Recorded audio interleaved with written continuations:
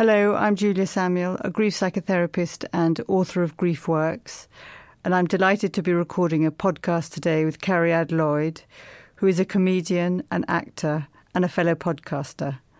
And she was bereaved when she was 15 when her father died, and she's been understanding that through recording her own podcast, Griefcast. So, hi, Cariad. Hi. Hello. This is quite strange because we've never met each other. No. I've read your book, which is very brilliant. Well done. Thank you very much. And I've listened to your podcasts, which are equally brilliant. So there's a kind of grief fan club that we've oddly joined. Yeah, weirdly. I only started the podcast quite recently, and so it's called Griefcast, and it's just I interview comedians about death or their experiences of grief, not like who they've killed or anything. And I since then have discovered how much sort of grief clubness there is. I didn't realise like there are so many people talking about it, or your book and stuff. I sort of was very blind to it all, which has been really nice to kind of have a door opened and go, oh, other people are talking about this. And I mean, the blindness is really what we're both working to change, isn't it? Because what I got from your podcast, and I'd love you to talk about now, is that you were so totally unprepared for your own father's death when you were 15. Yeah. And, you know, what would you like to have known then? What could you have known before? Yeah, so my dad died when I was 15 of it was pancreatic cancer, but we didn't discover till it had gone to the liver. Gosh. So secondary liver cancer is what sort of, sparked everyone's interest, because pancreatic has like virtually no symptoms at all. So it was a silent cancer, isn't it? Yeah, so it was a very much shock. He was diagnosed in February and dead by the April. Gosh, so quick. Yeah, so it was very quick, very sudden, and 15 as well. So, and I was quite a young 15. I mean, I was sassy, obviously, still sassy, but I wasn't. Yeah, basically up until that point, my world had been very safe, and two of my grandparents had died, but they were quite distant, and I lived a very happy. I mean, protected, very protected, very suburban. Yeah, I played in my garden. I watched my Friday night TV. My friends came round, and everything's basically fine. So when he died, it was definitely a huge. I always describe it as the rug was pulled underneath. The image I had then was like it went from day to night, from being a child and kind of happiness, and I almost imagined a kind of pink bubbliness to an innocence, to something that is a schism where you're kind of thrown into an alien planet where you don't know what the hell is going on. Yeah, it really was. And my grandpa died 6 months after him, who I was very close to, and he literally died of a broken heart. Like they kind of said, we don't know what's wrong. I mean, yeah, that's a whole other... whole other world of problems, because obviously his other sons and the rest of the family going, oh, thanks. You love me least. Yeah. So I went from having a very secure, my grandparents lived down the road, and everything was very closeted. And I think I was quite a dark teenager in that I was goth, and I was into my Sylvia Plath poetry, but I think I didn't understand. So I sort of thought I knew how bleak the world was. Like I just kind of like, I get it, guys. Like I know how hard it is.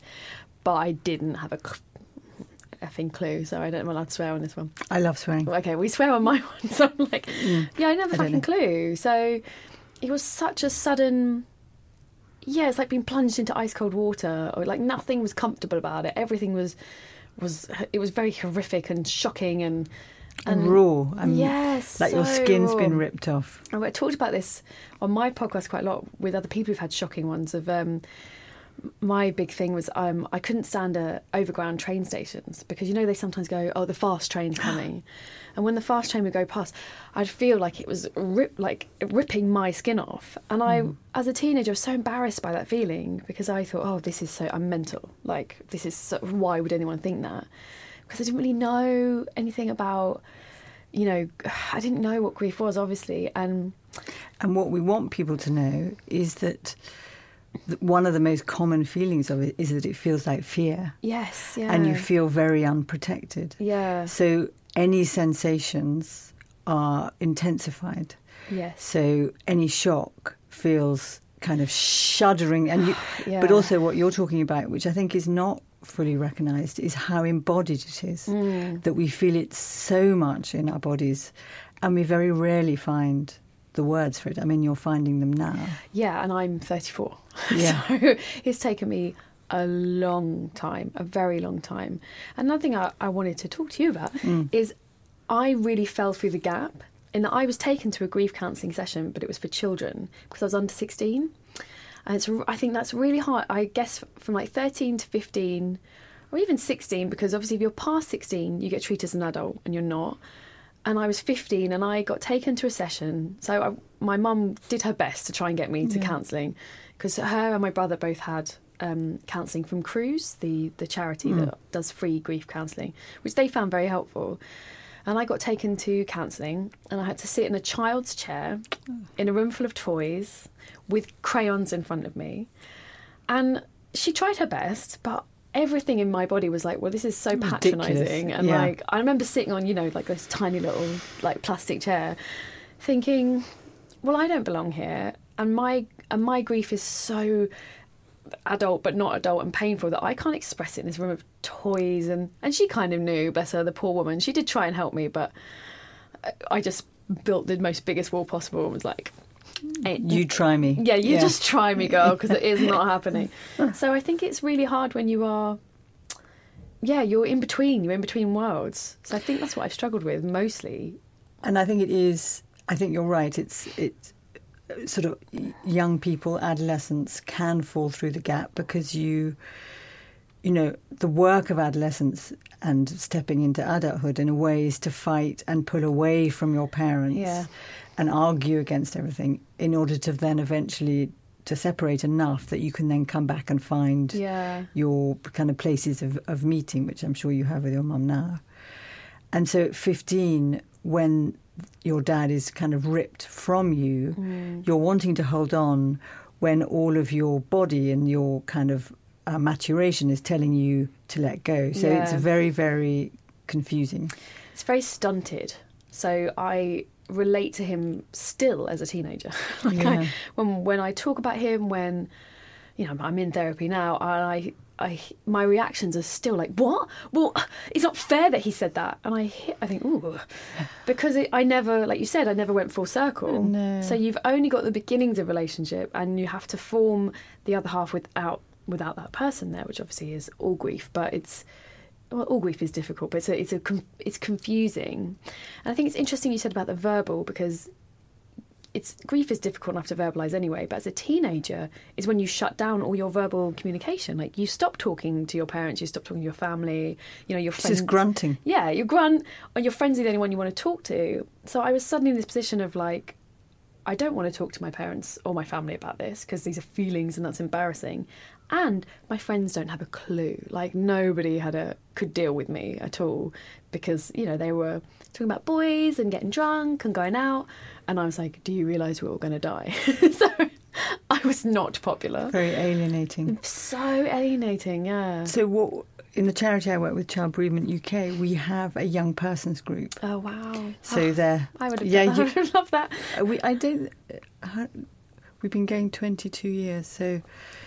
We probably didn't have it then. Yeah. But so we get young people aged from 13 to 18 to get together. And actually it's project based. Yeah. So we get them to think of, they make films, they make music, they do art, they create things, and they've done an app for us. Oh, wow. So we get them to think about how they feel by working together and voicing it through doing something. And that's so there, and it could be a sibling that's died, it could be a parent that's died. And I think that's a very good way. Young people want to be with each other, don't they? Want to talk to each other. And I was lucky in one way. I had one friend at school who I was close to, but we obviously got much closer, and her dad had died when she was 8. So she was the only person who understood the bleak humour, which obviously I have used as a defence in my career and now pays my bills, so that's good. And she used to make me laugh because every time I'd moan, she'd be like, at least you got 15. She'd be like, what are you moaning about? I was 9. Yeah, exactly. She was like, so that we kind of clung together, and that was hugely important to me. And I think it's so, I can imagine being in a group. You feel you belong. You just want to feel like you're not crazy. Yeah. And you're not, because also all the adults are treating you like you're special. Oh, poor you, poor Carrie. And they all look at you with this pain, which now I understand. But as a teenager, you're like, what is that pain? Because they know. And the head on one side. Yeah, the head on, how are you? Me and Hannah used to laugh at that. How and are that you? voice. Yeah. The voice. I hate that voice. How are you feeling? How are you feeling? Everything all right? It's inquiring, isn't it? It's very inquiring. Can we, I've interrupted you. No, go for it. I talk all a lot. Therapists speak. Can we talk about the use of dark humour? Because I really like dark humour with grief, and which is why I was drawn to you.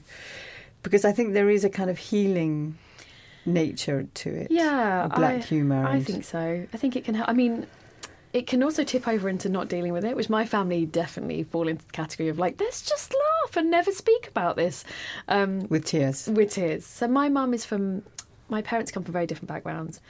My father was much more middle class. My mum is from a very working class background and the phrase I always use is, if you don't laugh, you'll cry. And she always so it was like, we would seek the laughter because it was just like, well, at least you'll feel better for a second. And connected. I mean, there's something of joining in laughter, isn't there? Like there's something joining in tears. Definitely. And I think my dad was quite an odd character. And so I think what really helped me, my mum and my brother, 'cause we became like a very tight unit afterwards, was we would laugh about him. So we would remember him, but often quite sometimes quite mean, go like, oh God, do you remember the weird things he used to do? But being able to laugh about how weird this man was. But that's lovely though.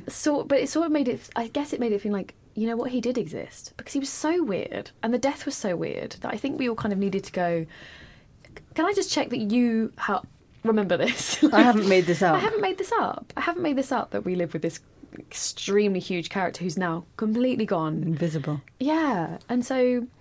Yeah. And, I mean, from a theoretical, not process perspective, because death is invisible, once the person has died and gone, there is nothing concrete. So what we talk about now, it's by remembering the person that's died that we find a way to grieve.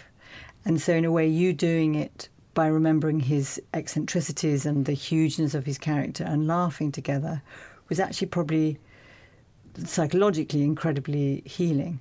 Yeah, I think so. And I also think we hadn't laughed about him when he was alive a bit. That it was sort of not, it was a little bit verboten because he might hurt his feelings, but he was odd. So I think it kind of all helped us to bond as well. Of like, God, he was weird, wasn't he? Like, at least let's admit that now. Yeah. And I was talking about this the other day because I'd forgotten that my dad pretended to and he was in hospice. I mean, talk about dark humour. We came to see him one day and he pretended that he'd gone mental as a joke. Oh my God, that is so dark. It's so dark. Like, we came in the room and he rolled his eyes back and he said he couldn't speak. And me and my mum were like, it's happened. And then he was like, he couldn't really, he didn't have a lot of strength, but he laughed. I was like, I got you. Which, at the time, my mind is open now. I know. Like, at the time, I remember being like, but that is my family. Thanks, Dad. That is sort of how we dealt with things of like, this is so painful that at least if I just make you laugh, I guess it's a way of sometimes not dealing with the pain, which is what we all are a little bit guilty of, definitely. But actually, he was also saying, I'm going to die. Yeah, wasn't he? I think so. He was saying both. Yeah. He was like trying to make it more bearable by acting it out. Yeah. But he was also saying, I'm dying. And it's funny because he didn't say that. Like, he was not very accepting of its death. So he was still making plans right up to the end. He was like, well, next week we'll do this. So it's funny that maybe, you're right, maybe he was enacting it out. That is a very odd thing to do.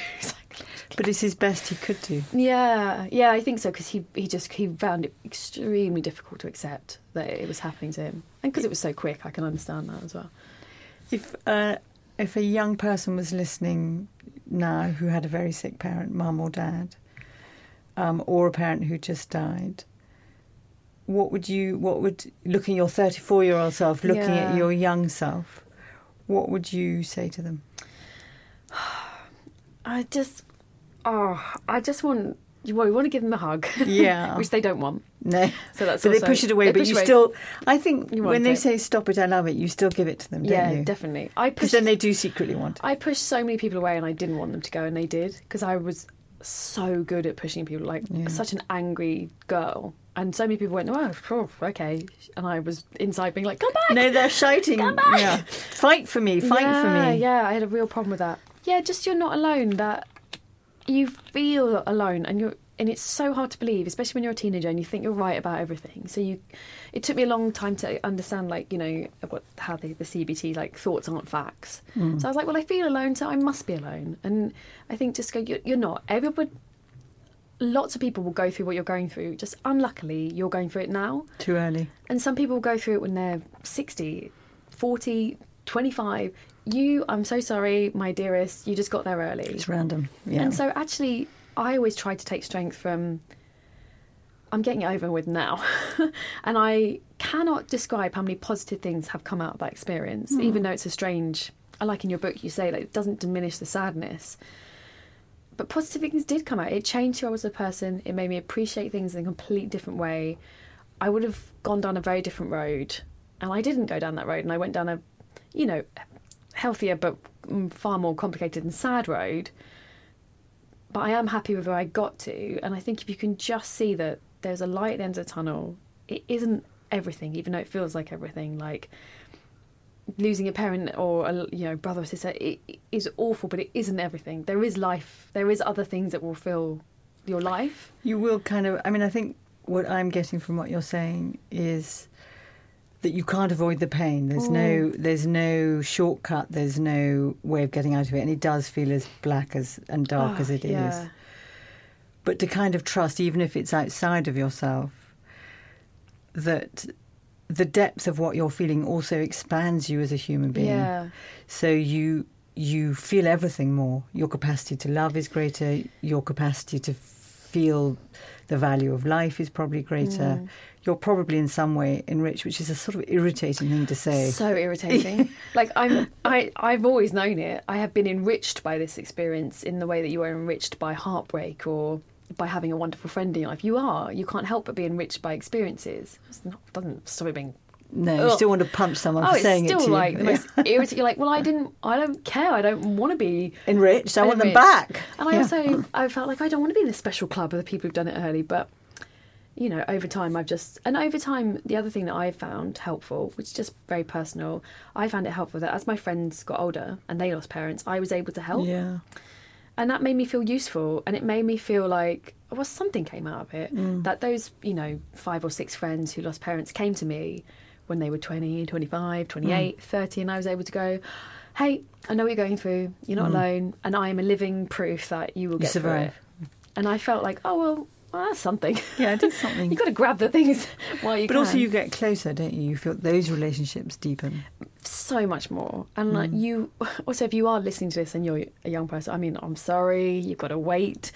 But people will turn around to you one by one and go, I'm sorry, I didn't understand. Yeah. And it might not happen when you're 16 or 18, but one by one people went, I'm so sorry, I didn't understand what you were going through. I didn't get it. And now I do. And you think, I'm sad that you get it, but also it's nice that now you do get it. Because they just don't get it. No. They don't get it. And that's not their fault. I was very angry at the world for a long time, and it's not their fault they don't get it. And anger's an expression of hurt, isn't it? It's like anger's like, oh, fuck off, stop hurting. But it needs to be expressed. You need to kind of get it out. Yeah. And but it does push people away. So we're kind of made opposite to how we should be. I mean, I think I talk about this in the book, is that when you're sad, it should be that you draw people in, and that when you're happy, that you sort of don't need to. But actually, it's the reverse. Which doesn't bloody work. No one wants to hang out with the angry 15-year-old. Let me tell you, I am not. Even in your family, it's not popular. It's really. I would also say this: if people are angry, because I suffered. I mean, it's not their fault, but my mum and my brother are not angry people, and me and my dad were. Yeah. And so I lost my comrade in anger, in that me and him would shout, swear, and it'd be all right, because we're both like, yeah, I know you didn't mean it. And you got it, and you could forget it 5 minutes later. Whereas my mum and my brother are very, arguments mean a lot to them. They don't raise their voice. They don't want to fight. So I suddenly had all this anger and no one to just Spew fight it. back and Yeah. go, don't worry. But so I think if you are feeling angry as well, it's to just, even if your family, even if other people aren't feeling the same way as you, doesn't mean you're weird or wrong. You're just dealing with it differently. And that took me, I for ages just thought, well, I am the devil I'm the weird child one. that is angry and shouldn't be, because no one else is. Everyone else is just crying. Like, why am I the one throwing chairs and punching things? Like, I mean, that's one of the big things I want people to understand better, is that in a family, how, even though the person that's died, it could be siblings, it can be parents, their relationship, the level of the love is the same, but how they express it, how they feel it, how they show it, how they behave can be so completely different. yeah. And so that the family system is fragmented. So not only has someone that they all really love died, but actually the way you are together gets thrown in the air. Yeah. So you feel like you've lost your best home base, and your Yeah. mum, maybe your mum was, in your case, your mum was grieving. So your go-to person wasn't there either. So it's very Yeah. confusing, It's isn't it? so hard. It's so hard because, yeah, everything your touchstones of like, well, I'm sad, I'll tell my mum, oh, well, she's crying. Yeah. Or she's wishing that I wasn't crying today. So I tell my brother, but, everyone keeps telling him he's the man of the family, so he's struggling with That's that. really rubbish, by the way. Oh, I know. But people just don't know what to say, do they? So they just come out with these things. My favourite is the one that people used to always say to my mum, chin up. Oh, And my I goodness. I remember sitting in the car thinking, even I at 15 think that's lame. Like, even I think, could you not come up with better than chin up? Like, she's just lost her husband. I'm sorry, my heart breaks for you. I'm sure you're devastated. Chin up. Chin up. I know. It's very What does English, that isn't it? even mean? What does it mean? What does it mean? I know, it's such a... Chin up so you can punch it. Yeah, yeah. Well, chin ups, and also that thing, isn't it? If you look upwards, you don't cry. Like, that's a physical way. Actors' tip to stop tears is like they If look you upwards. move your head. It physically Oh, won't, wow. which is, you sometimes You look down. When you cry, your head goes yeah. down. So That's I think interesting. it's like, it must come from, Taught me something. it must come from, if you look up, you won't cry. Which I think... What are the other really annoying things people say? Oh, chin up was awful. My mum always complains that a lot of women her age, who she wasn't good friends with, said, oh, I know how you feel, I'm divorced. She got that a lot. Or even, oh, I'm divorced, I wish he was dead. I hear that a lot. Which is really... You just like... It's like... I feel like it's like doing a Ouija board. It's like, don't call it. Don't call it, mate. You don't know what you're messing with. No. I guess I got a lot Better of... place. He's in a better Yeah. place. His suffering's over. Yeah, I didn't mind like, because I feel like at least you made an effort. Like, Oh, some people find a better place. Like, no, he isn't in a better place. I want him here right now. Yeah. Go away. I don't, yeah, I mean, people, a lot of, because it was so quick. My dad was an extremely healthy man, which was the other shock. He was training for an Ironman. Oh my God. Yeah, and he was like running marathons, so it was like double. Everyone was like, what? It's not like he was a chain smoking alcoholic. Drinking, No, very, very healthy. So lots of people said to us, oh, well, he would have wanted it to be quick because, he was such an active person. And at the time I'm thinking, oh, yeah, that's true. But having sort of not counselled, but helped my husband go through he lost both his parents, and it was much more slower. And obviously they're both awful, but I talk about this in my podcast as well. Of like, I get jealous of the slow ones. Yeah. Because I'm like, look, They all have the time. time. You got time to talk. You got time to say sorry. You got time to realise you were being an idiot about something. You don't have time in 2 months. No. All you're dealing with is like, oh my God, what? The shock. He's got what? And then they're gone. So, but obviously I know people with slow deaths is equally not fun. It's just There isn't a hierarchy. No, is there there? isn't. There isn't. But each experience has its own difficulties. I'm going to try a really difficult question, and you may not. Sure, go for it. What do you wish you'd said to your dad that you didn't say? Oh, do you know what's funny is it changes. That's the other thing I'm surprised about. There was things that when I was 16, it was like, I wish I'd properly explained that I really liked Bob Dylan. Like, You whereas wanted him now- to know you. Yeah, and this is a tough question. I did try and talk to him. I actually tried to talk to him about music and how he'd influenced me, because he was very into his music and his film, and there's a lot of things that I wouldn't have known had he not banged on about them, and I like pretended I didn't care, but obviously was like, oh, what? I'll take that. I wish I hadn't taken his reactions personally. So I remember trying to talk to him and he kind of laughed, which I took as... Laughing at you. Yeah, you don't care. But I think he was laughing like, oh, with you. Yeah. So I guess I wish I just, rather than not what I'd said, I'd rather I'd not stop talking, if that makes sense. Because I think I got so sensitive and thought, oh, well, no one wants to hear my opinion. Like, I'm just going to not say anything because you're so sensitive as a teenager. Yeah. And it's nothing specific because we're a very open family, and I really did say I love you, and which is actually all that matters. All you really need to say. He definitely knew how much you loved him. I loved him. Yeah, definitely.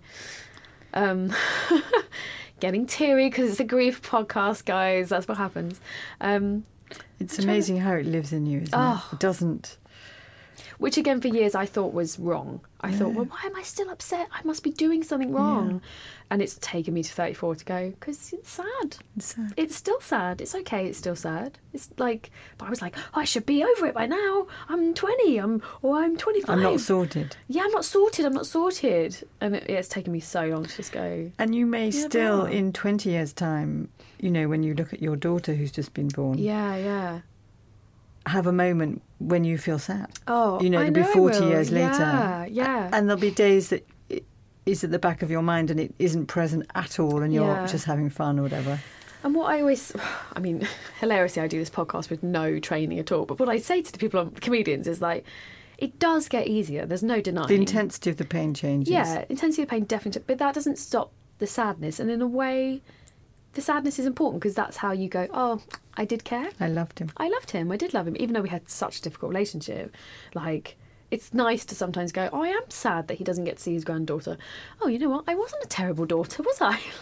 Sometimes just to remind yourself, because it's the biggest connector to him in some ways. I mean, you have your memories and you have photographs, and I'm sure you've got lots of things that you look at. But to feel him, you probably need. Well, you can probably laugh about him and have those when you're talking about him. But the one, I think, that goes straight to your heart is the sadness, where you feel the love. Yes, and you feel you can draw him in. The lack of them. Yeah. Which makes you realise how much they loved you. Yeah. Because you're like, oh, it's a big hole there, isn't it? Yeah. Wow, he really, I mean, he showed it in difficult ways, guys, but he really did try. He did. Yeah, and so I think... I don't mind the sadness now, and I know it will change again. And I think if someone's fresh to the grief game, welcome to the club. It does get more manageable, and that's not to say that I always think as well you do hit the old surprise knockout, like out of nowhere you're back to where you were when it first happened. But they get very rare. So seasons, isn't it? Sometimes or music. I bet with you it's music. Music and his music. Yeah, although because I overdosed on it, I think I made myself a bit more immune to it. But there's a couple of songs that catch me very badly, songs that are played at his funeral, that are quite rare. So it's not often you hear Frank Zappa played, but if you hear Frank Zappa, I'm like, That's in your body again, isn't it? It's like you remember. And the smell, I find, as well. Somebody smells the equal amount of musty man who's been actively training for a marathon. It's not a pleasant smell anyway. Smells such a poignant. Yeah. It really sense, isn't really it? triggers. Or like food he ate as well. That sometimes catches me. Of like it's because you smell a food first. Yeah. You think, why is that making me upset? Oh, Dad loved it. He's the only one that ate that. So that smell has not been in my life since I was 15, kind of thing, So it's, I mean, I'm sure... You can't predict it, can you? No, all people who are grieving will tell you, like, it's the weirdest sentences, like, or the weirdest things that just knock you. I've talked about this before as well, like, people who look like him. Oh, the back of them. Or just even, like, when you glance up in a crowd and you're like... That's forever. Middle-aged men look a lot like each other.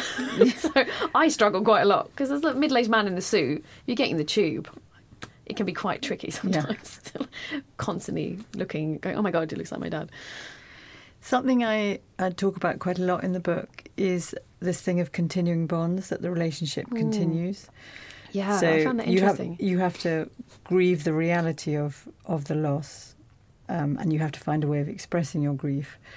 But you internalise the person in some way, or you believe they're in heaven, or whatever your belief system is.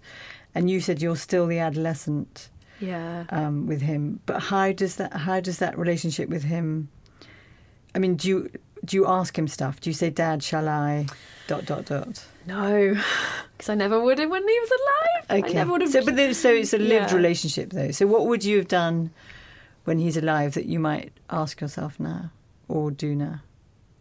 See, I think the problem I'm struggling is I'm currently in therapy to try and figure out how I move the relationship on. Yeah. Because I am stuck at 15 with him, definitely. So I've only been in therapy for a year. It took me a long time to even...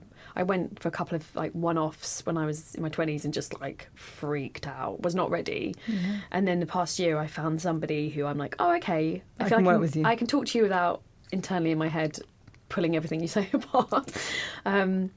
And that's what well, I mean, this is a whole other debate, but I am stuck at 15 with him. And if you look at my career as a comedian, comedians are still to children and teenagers. Adolescents, yeah. So in a way... It's quite useful. It's useful. I'm also terrified of letting it go because, well, what if then... I lose my talent. I lose my funny or my perspective on the world. And it's taken me this therapy to realise, like, I can move forward. So I think I'm only just...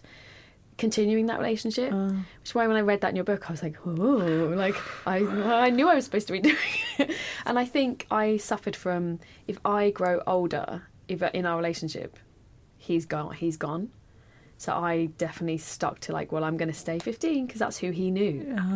So if I become a 20-year-old, even though obviously I'm now 34, he'll have been dead 5 years, and he doesn't know that person. No. So who am I without that? So I sort of stunted myself and went, well, let's just stay at 15, like how you view the world, how you dress, how you behave, because he knew that person. And I really struggled when I got married and when I had a baby, because 15-year-olds don't get married or have babies. So that was when it really... forced you. Yeah, it really made me go, oh, look what you're doing.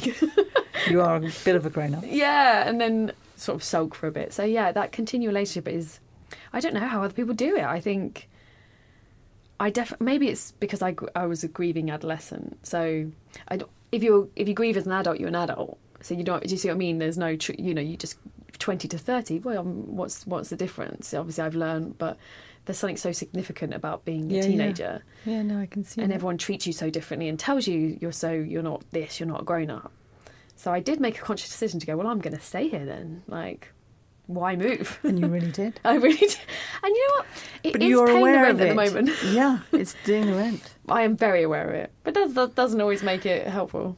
But also the thing that I think you'll find with your therapist is that you can have different versions of yourself in different situations. Yeah. So you can maintain the adolescent you. We all have an adolescent and a toddler even. Yeah. And you can also have the parent, the wife, the partner, the friend, so that they're in different environments, you'll engage with different parts of yourself and to kind of realise that we do have multiple versions of ourselves. And it doesn't mean that we're mad or that the other one isn't right, but they sit kind of connected and influence each other. And to be at peace with them. And so if I was your therapist, I would be saying sometimes the adult can talk to the adolescent, and help her when she gets a bit stuck. And sometimes the adolescent can just say to the parent, fuck off. Fuck off, yeah. Let me do my thing. Yeah. I'm very good at that bit. Yeah. I'm really good at that bit. But it works. Yeah, it works. You find a way through, don't you? And I think it's really interesting what you said about the different aspects of, I think as I've got older, I've just learned to trust that it's okay for the teenager to be in charge and sometimes not to be in charge. But that's taken me a long time to just go, like you said, you're not crazy. No. And I think when you're a teenager, you already feel a bit crazy. Yeah. You're already thinking, no one understands me. And then, grief feels like madness. Yeah. So the two are kind of screaming, aren't they? Yeah. So you just start thinking, oh my God, I am mad and no one understands me. And so I think, which is why you either go two ways as a teenager. I think you either like internalise it completely as I did, or you go out and get pissed and take drugs and go crazy because how else can you do with it? Or you sit quietly at home and watch Red Dwarf and go, I'm going to figure out this myself, but it might damage me in the process in a different way. Well, it's slightly less risky there. It is definitely. If I was your mum, I'd rather that one. My mum was very happy that I did that. My brother definitely went the other way. That rampaging, it kind of scares me when I see young people kind of rampaging. Yeah. Because you know, the thing I also talk about in the book is that everything that we do to avoid the pain is often the things that do us most harm. And it's not just adolescents that do that. It's adults. Yeah, definitely. And that's interesting, having got older and had friends who'd lost parents and seeing them behave like teenagers. And me being like, but you're 25, why are you behaving like this? Yeah. You've got no excuse. I'm thinking, I guess it's the pain. It's the pain. It's just, don't know how to live with it. Yeah, I don't know. And I think I was lucky in some respects that I was actually quite strong and I could live with it. I didn't mind sitting in it. In fact, I was quite happy to sit in it. Yeah. But that, again, very strong foundation of my family. Like, my mum was extremely there for me and my brother and made it clear that we had her. So I think I felt if she had crumbled, we all would have gone, definitely. So she kind of kept the ship going. And that is the single biggest predictor of bereaved children kind of doing well. Oh, really, is the other parent. Is the quality of the parenting, just to put pressure on other parents. Good job, my mum. Good job, your mum. Good job, your mum. She did a great job. Yeah, because it's so hard. And I obviously, having just become a parent myself, I'm only just now thinking, how the fuck did she do that? How, like, what? Like, and she just very calmly, stoically got on with things. It wasn't, you know, obviously she had her moments, but geez, like, and I mean, I was so angry. No wonder she obviously couldn't deal with it. I was such a ball of fire. Yeah. And she just, you know, did her best, which I think that's something, I think sometimes. Good enough. Yeah, I think other parents think, she still thinks, I let you down, I could have done this. But just being there, just like, I think you talked about being consistent. Just being consistent and bearing witness. Just being there. She would just be there when I was screaming and crying. That's all she needs to do, is let you do it and not run away. Yeah. And not tell you to shut up. Well, she would often say, please stop shouting. And I'd be like, I need to shout! She'd go, okay, can I just move out of this room slightly? But it's probably the shouting in her that wanted to shout too, but couldn't bear it. Yeah. Well, even like we used to have a slight system. She would literally stand in the doorway, but like not in the room. Well, that would be enough to protect her. Yeah. She's got good instincts, isn't she? Yeah. So it was like I would still scream and shout and really scream, but she wouldn't quite, you're not physically hearing it quite as much, are you? If you're just in the doorway. Yeah. I think she could run if I got too much. But she never closed the door. She never said like, I can't fucking deal with this. She would just stand there. Like, have you done? Are you done? And I'd be like, yes, no. But that's perfect. Yeah. And then she'd probably give you a hug. Oh, yeah. You've got to give the hug at the end. You've got to have a hug, cup of tea, all the soothing stuff. I mean, that's what I talk about, is let yourself do the thing you need to do, whether it's shouting or crying or writing or storming, but then do something that comforts you. Yes, that's very important. And get hugged. Yeah, get hugged. And I think I loved what you said in the book as well, of like, it doesn't matter what it is. Because I think as well, especially when you're younger, you think, there's a right way. Because you're at school and everyone at school is telling you there's a right way to do everything. So you think at home there must be a right way to do this grief as there's a right way to do this homework. And I wish I'd known a bit more, like, just whatever you want to do. Yeah, and that's what I say to my friends now. You want to scream, you want to go into the woods and hit a tree with a bit of stick for 5 hours, you want to go clubbing, like, whatever you need to do, just do it. And fuck everybody else saying anything. You just do it, because if you do it, I think it speeds it up. I think it speeds the process up, like, of the pain. Definitely. I mean, if you can find a way of expressing it. In some ways, it has a momentum of its own. I don't know if you can fast track it, but certainly, if you like don't, you're doing something. I think finding ways of expressing what you feel, whatever that is, whether it's screaming, dancing, hitting, bashing, crying, talking, writing, making a cake. If you're doing it with the intention that this is expressing what I'm feeling, you incrementally adjust a bit more to the reality that the person has died, and then you incrementally heal. Yes. It feels like we could talk forever. Yeah. It feels like there's weeks and months of things that we could talk about, how people grieve for people like David Bowie or Prince. I can see your face. May they rest wherever Mr. David Bowie is. Let him be. And Prince, but David is my secondary father, so I feel very... So that we can attach to people we don't know. But there's still so much that needs to be said about grieving, and that we understand it. And nothing quite so arrogant as quoting yourself, but one of the things... do it. The things I say is that we need an examined death as much as we need an examined life. Yeah, I really like that. Because I've often felt a bit morbid for how much I've examined my father's death and my grief, and I now make a podcast about it. And I felt... You do sort of think, am I being unhealthy. And I actually think we talk about people in life so much. Why not discuss their deaths and how we felt about it? And, you know, there's so many things that we share with people. You know, if you like the same clothes or the same music, you talk about it. If you've both been through deaths, why not talk about it? Absolutely. Compare notes. Because I have learnt and healed so much by talking to other people. Have you? That's so good. And understanding how they felt. And even if it was different to my own or the same, it was just to know, oh, we're all human. We all felt this pain. You're not crazy. You're not special. You're a unique... This is normal. This is normal. You're a unique human in that you're part of something. You're part of this tribe of humanity, and we all feel this. And everybody will feel it. Nobody's going to get away with it. No.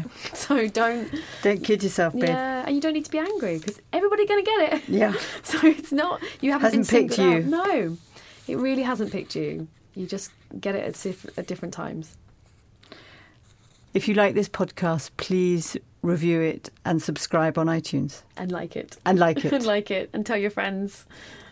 And don't be afraid to spread the word about grief podcasts. There's a lot out there, guys.